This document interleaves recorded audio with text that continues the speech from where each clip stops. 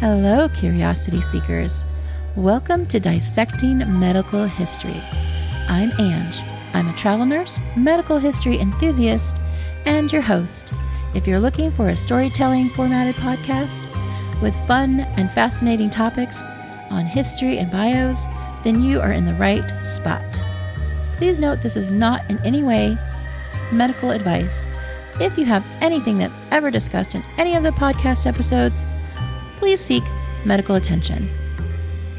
Now, let's get this story started. Hello, curiosity seekers. Today I'm going to be telling a story or three about three women who are firsts of their kind in history. And with me today, I brought back Melissa. Hi! to tell her about these women. I thought Black History Month is just not long enough. I wanted to do another episode with other people that I had researched, and this episode is just that. So the first lady I'm going to tell Melissa about is Susie King Taylor. She is an extraordinary woman who is known for being an African-American Civil War nurse. She was born into slavery in Georgia in 1848. Her parents were Hagar and Reed, which I thought Hagar was a male name, but I guess it's I know it's in the Bible that the name as a woman in the Bible. I've heard that before. And her dad was Raymond Baker. And then she lived on the Isle of Wight until she was 5. It's an island or an isle just off of Georgia coast. Okay. When she was 7, she moved to her grandmother's in Savannah. Now, I'm not sure don't think she was freed at that point, but they allowed her to go and stay with her grandmother. She learned to read and write, but it was illegal in Georgia to learn to read and write. Well, good for her. That's awesome. Yeah, I thought so. She learned from a free Black woman who ran a secret school. She also studied with a Black nun named Mary Beasley. She would write fake passes, forging her grandmother's name or her grandmother's employer so that her grandmother could evade the curfew that was put on Blacks. There was a bell that would ring at 9 and they had to all be in. But because now she knew how to read and write, she was able to make these fake passes for her grandmother. After the Civil War began, Susie went to St. Catherine's Island to join other family members who escaped.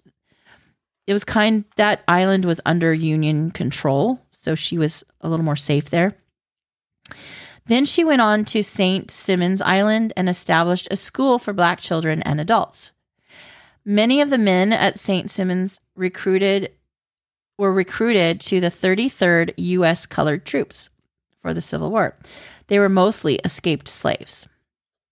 So in 1862, at 14 years old, Susie married Sergeant Edward King, and she journeyed with him to camp. So it's not like in today's day where, I mean, you were in the Navy, so it's not like you would go to war and then take your husband with you and like he'd be there in camp with you. Right. Yeah. But back then, no, they wouldn't allow that. No, but back then in the camps, she was helping with not only laundry and cooking and things like that. She was helping teach the soldiers in her husband's company E to read and write. She washed clothes. She ran the school for children. There was children there too. Wow. And learned to fire a musket. Her biggest desire was to care for the sick and afflicted.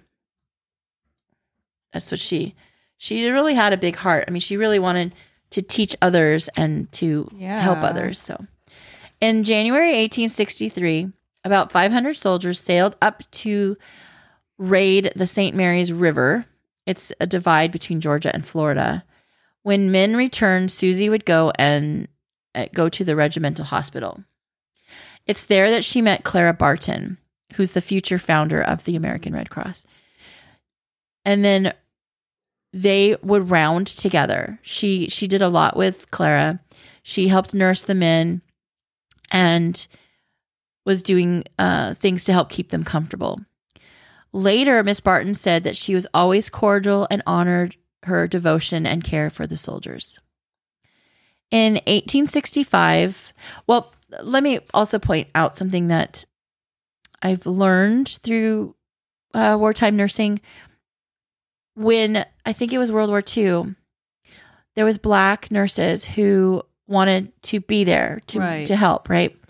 And there was some allowability by Roosevelt to allow that. However, these women were stuck caring for other Black soldiers or the POW camps, meaning the Germans that were captured.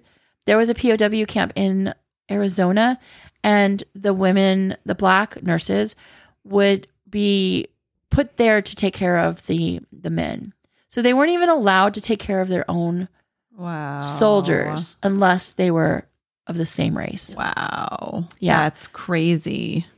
Yeah, it's very disgusting. Yes, it is. When I was reading this, I was remembering that and how, Clara Barton was like, oh, she, cares for the soldiers and her devotion. But I'm wondering if she was only caring for those of her own race.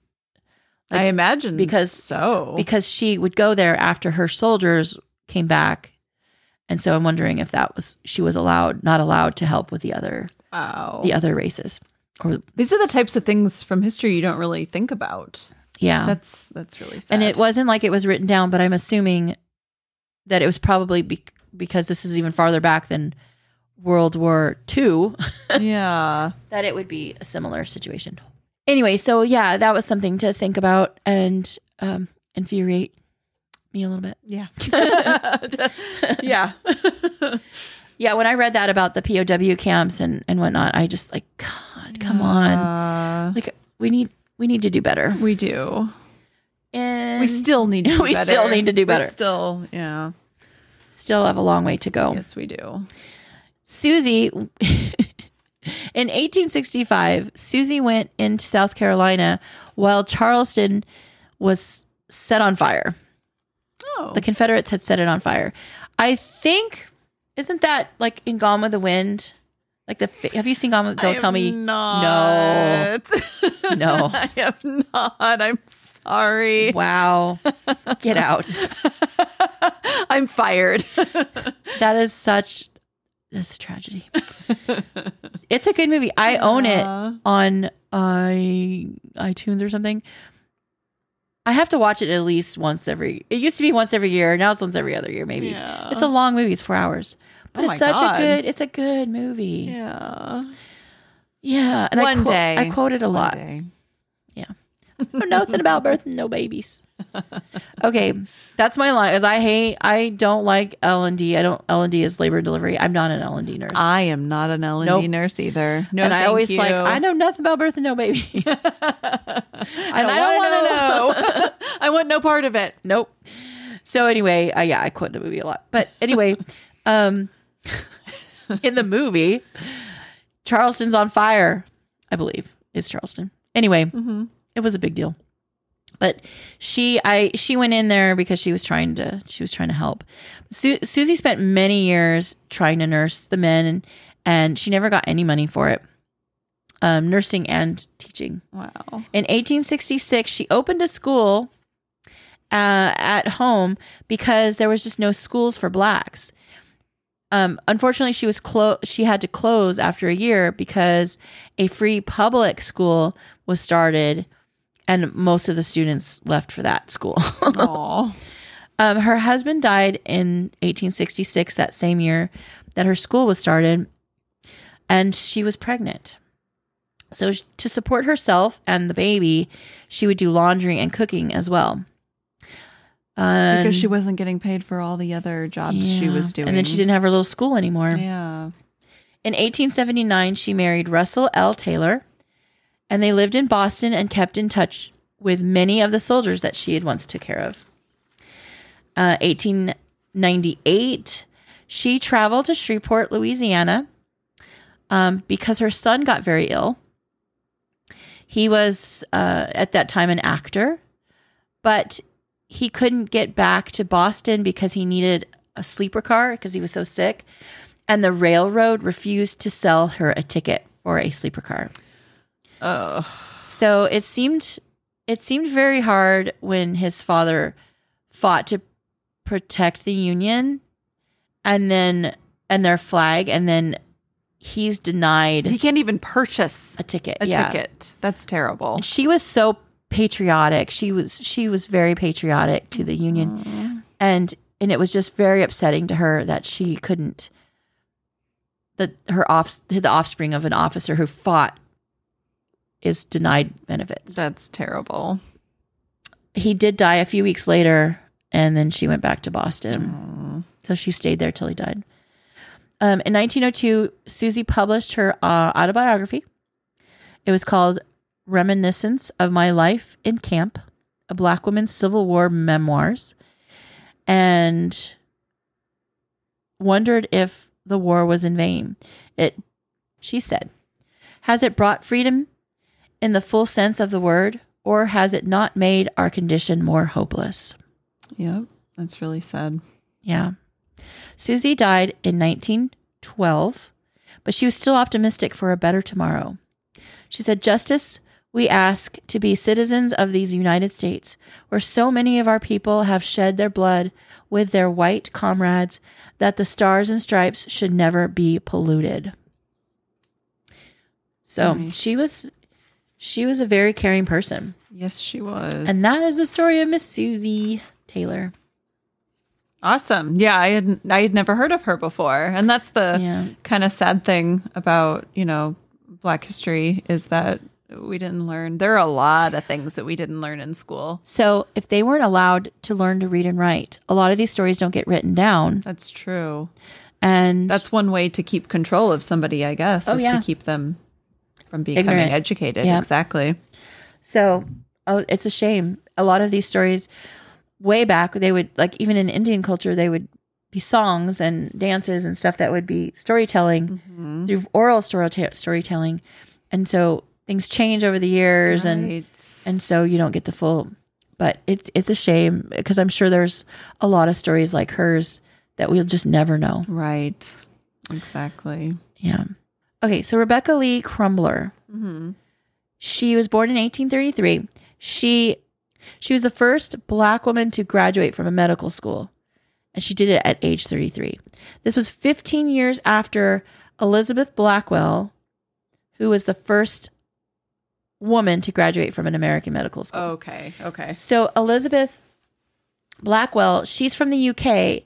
She got her medical degree in the US. So she's very well known. She helped open up a hospital and all these other things, but it took another 15 years before a Black woman was able to be a doctor. Oh, okay. Rebecca wanted to be a doctor since she was a kid. Her aunt who raised her was a healer in Pennsylvania. And a healer is pretty much like a nurse. It's just, that kind of thing. So from 1852 to 1860, she was a nurse in Massachusetts. People were impressed with her, and they recommended her to the female medical college as a nurse. Okay. So that's usually what happened is a doctor would start off as a nurse. Right. And then do more medical stuff. That could be useful in today's. I don't think I would have the patience for all the education that's now required to become a doctor. I wouldn't either. That's why I went to nurse practitioner school. Yeah. So, and I don't know. I feel like the nurse practitioner would be more focused. You're more preventative. You're more, the nurse practitioners are more patient-centered, more advocates. Not that there's not doctors out there that aren't, but we're treating the patient and not the disease. That's kind of the way I see it. Okay. So the other day I went to the doctor's. side note. And the doctor and the nurse were having a conversation about me as if I wasn't there. Oh my God. Why does anybody think that's acceptable? I was like sitting there like, okay. So hey guys. They were trying to come up with a treatment plan. And they're like talking. Yeah, so I think we should do this with her. Shouldn't you be involved in that treatment plan? Hello. I was like, good Lord. It was a really weird, uncomfortable, because I thought any moment they're going to like turn around and address me. Yeah. Or like, how's that with you? It's like on TV when they step a foot away and they pretend like the other person can't hear them. Oh, we're just going to step over here and have a conversation. Yeah, except that I was kind of in the triangle, but they just weren't looking at me. That's so weird. And I was just, I was like, this is uncomfortable. Like, I would interject, like, I would say something, but they just kept talking amongst themselves, like, well, I think, and then we should have her do it this, twice a day and blah, blah, blah. And I'm like, okay, this is just, I'll just be over here. I'll just be over here. Just let me know what you come up with. So yeah, that was, yeah. Anyway, so I don't like that. That's what I think of when I think of doctors. It's like, that's their treatment. Only one of them was a nurse, but whatever. Right. But he was a guy. So yeah. Anyway, hopefully he doesn't Guys ever hear are oblivious. They were both really nice, but still, it was. They probably had no idea. They forgot that I was attached to the ailment. Right, exactly. There's a person attached to this disease. Come on. So anyway, in 1864, Rebecca earned a doctorate. They called it a doctoress of medicine. Mm-hmm. A doctoress of medicine degree from Boston's New England Female Medical College in 1864. Wow. It sounds very feminine. I wonder if they just studied vaginas. They moved to Richmond, Virginia to help treat the thousands of newly free African Americans.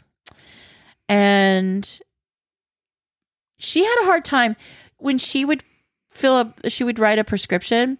Druggists refused to fill her prescriptions. Oh my God. Because of her skin color? Because she's a girl. Because she's okay. It could be skin color too. Yeah. That's a good point. She has a lot of stuff working against her, unfortunately. Yeah, that's a good point. But they did have a lot of prejudice towards women being doctors. And here she's got a double whammy. Yeah. Hopefully she wasn't homosexual either, because that would really They let the ladies be doctors now? Yeah, they don't know shit. The male doctors would snub her, and other doctors would harass her with racial slurs. Oh my God. Yeah, but she did become widely respected for her devotion to the study of diseases afflicting women and children. In 1883, she did publish a book of medical discourses in 2 parts. The medical advice to women on how best to care for themselves and their children. It's a long title for a book. Yeah. And honestly, I don't know much after that. I don't know what happened to her. I don't know what became of her. So there's nothing written down about her, and like what happened next. That's all we know. Yeah. Wow. Yeah. That's too bad. Yeah. Well, the nice thing now about medical schools, I think acceptance for male versus female, I think it's about equal now, isn't it? I think so. Yeah. Just about. It feels like that when all the residents come. Yeah, exactly. There was a question that I had seen on a Facebook post, like to get into this group, you had to answer questions. Mm-hmm. And normally the questions are like, do you abide by the group rules and stuff? Right. This one was like, why is July the most dangerous month of the year in a hospital? I know why. And I was like, I think I know why. I think that's when the residents start. That's when the residents start. Yeah. And so I was like, well, that is a crazy question. Like, that's a hard question if you don't work. But if you're a nurse, you want to be in this group, but you're not in the hospital. Or not in a teaching hospital where they don't have residents. Yeah. So I thought, well, that's not nice. So... But I looked it up. I'm like, I think it's residents. I think it's because that's when it starts. And oh my God, there's either those residents that are like overly wanting to show that they're meant to be there, like that they have the skills and knowledge to be there, and they have to show off. And then there's the really good ones that really want to learn and really do ask questions and are nice to their nurses, right? Because that's where you learn a lot. Yes, it is. But a lot of times the doctor, the last hospital I worked, there was a lot of residents and some of them were jerks. Yeah. I've met some that are jerks. Yeah. You call the head resident or whatever, one of the little lower ones, and you're just like, you need to come see this patient. And they just start to argue with you. Yeah. Don't argue with your nurses. This is your job. Don't argue. Just come up the 2 flights it takes to get up here and look at this patient. And then, some of them have to learn the hard way, not to argue with the veteran, very seasoned nurses that really know what they're doing. Yeah. When I say someone's about to crash, they're going to crash. Yeah. I'm not making this up. Anyway, I didn't end up joining the group. Yeah. Because I was like, these questions are crazy. Yeah. There was some other ones that were like, I can't remember, something to do with medication. Oh. Like, no, it was a pharmacology weird, like, knowledge? if you have to give somebody 5 milliliters of this medication, what would you do? I was like, you pour it in a cup and you give it to the patient. Yeah, what? Well, you scan their armband. I'm like, how much of an answer do you want here? Like, I can go step by step. Yeah. It was just weird. That's a dumb, vague question. It was very, yeah. And they didn't care about the answer. They just wanted a vague question or to see if you had any thought at all of like the answer. Oh, I don't know. I mean, you do have to put some thought into them. Yeah. So if you're wrong, at least you're putting some thought into it. Maybe your answer is completely off. Like, I don't know. There's July is like the legend of the wolf, and there's more crazy people in that month than any other month. There's more full moons. But at least you answered the question and you're not a robot. Yeah. You know what I mean? So maybe that's... Oh, yeah. Okay. So maybe it didn't matter the answer. Like choose the pictures with fire hydrants kind of thing. Yeah.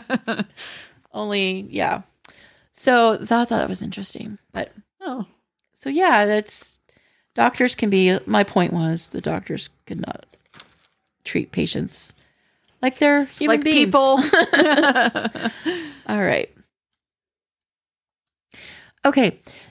When I was talking earlier about how women weren't allowed, they were allowed to work in the military, but then they weren't allowed to work on like white soldiers or whatever. Yeah. So the reason I found this story out was from Mabel Keaton Stoppers. She was born in 1890. She was from Barbados, but she was a U.S. citizen. And she studied nursing at the Freedmen's Hospital School of Nursing in Washington, D.C. She helped establish inpatient TB clinics at the Booker T. Washington Sanitarium. She became an executive secretary of the Harlem TB Committee. And then during World War II, she led a campaign to integrate Black nurses into the Army Nurse Corps. And there she met Eleanor Roosevelt. Oh. So she went to Eleanor Roosevelt to explain how the white nurses were being drafted while Black nurses were unemployed and not allowed to treat the POWs or Blacks, or they were only allowed to treat the POWs or Black soldiers. Mm-hmm. So Franklin Roosevelt ended the racial enlistment restrictions for Army nurses in 1945. Oh, okay. So because these nurses were only treating those POWs in the Army, she was instrumental in trying to break that up so that it was more fair. Okay. Now, that doesn't mean that these white soldiers wouldn't be jerks when they got... Oh, yeah. I imagine they could be real jerks. Yeah. So I have this pet peeve when I have a patient who assumes that I am white because I look white. But I'm a mix. I'm a mutt.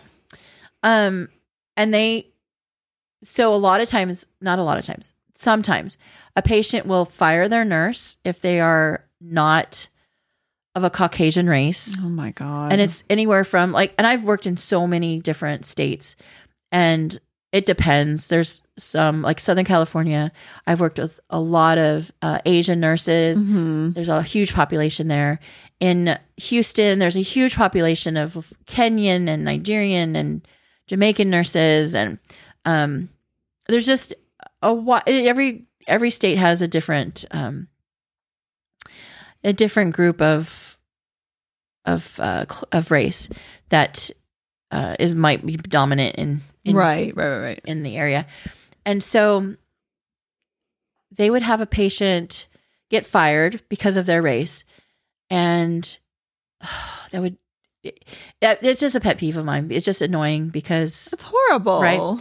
So they always choose me, not always, but they choose me because I'm white, and they think, oh, okay, she can go in and be this patient's nurse.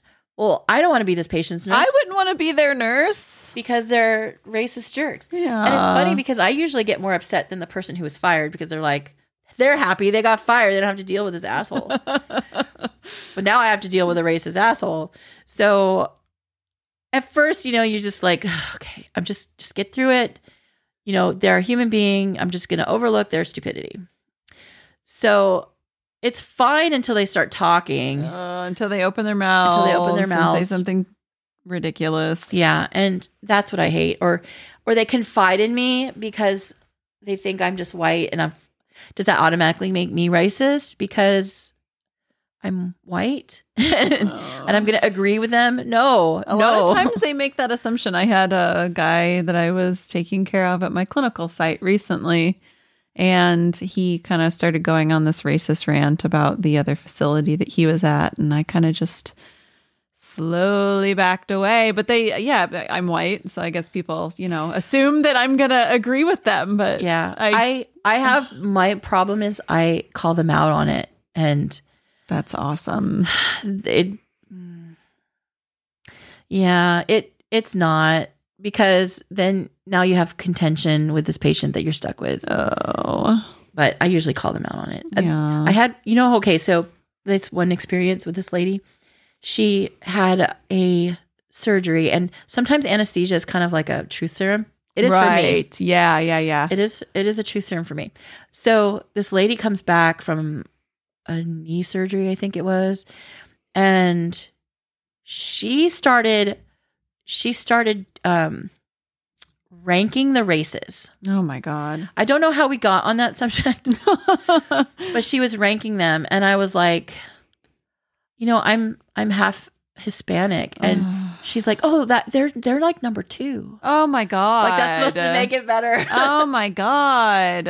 And she just wouldn't like. Oh, that's okay. You're towards the top. Yeah, you're one of my favorite races. Oh my God.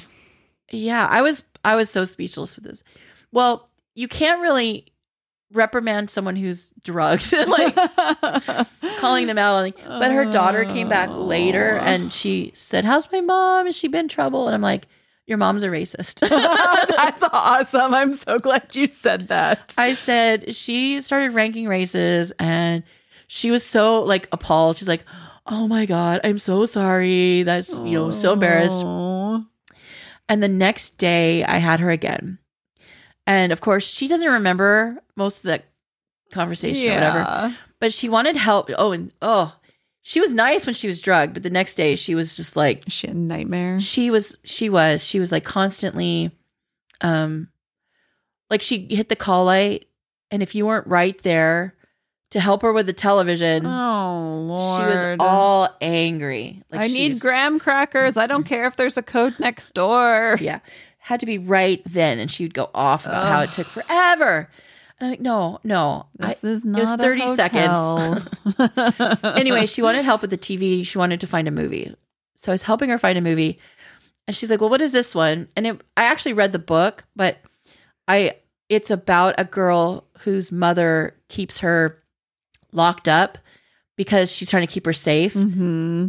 It happens to be a Black girl, and she meets the boy next door through emails or something. I don't remember the book, but somehow gets to know the guy that is next door, who happens to be white. And it's a love story, and they end up running away together. Spoiler alert, sorry. And so when she's like, "Well, what about this movie?" I was like, this is an interracial love story. Are you okay with that?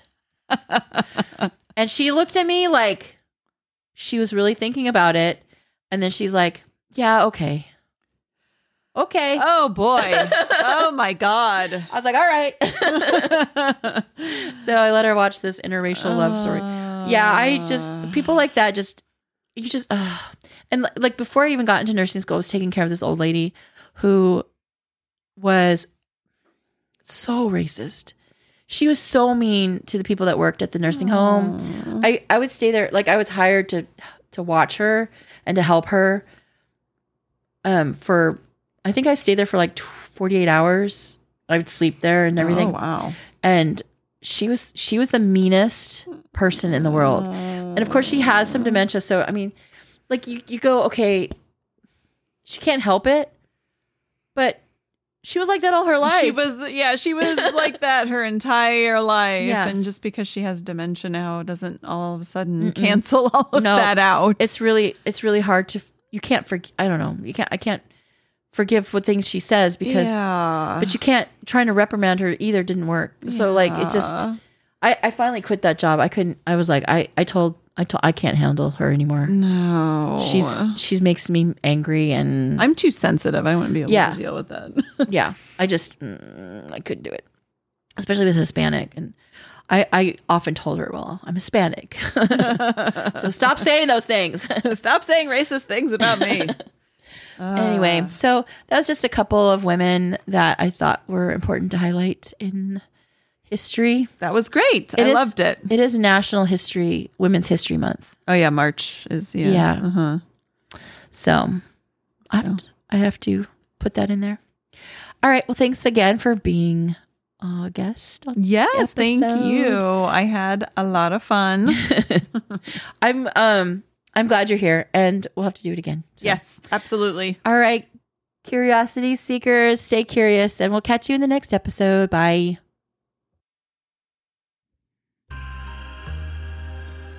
I hope you enjoyed today's mental vacation from your current life.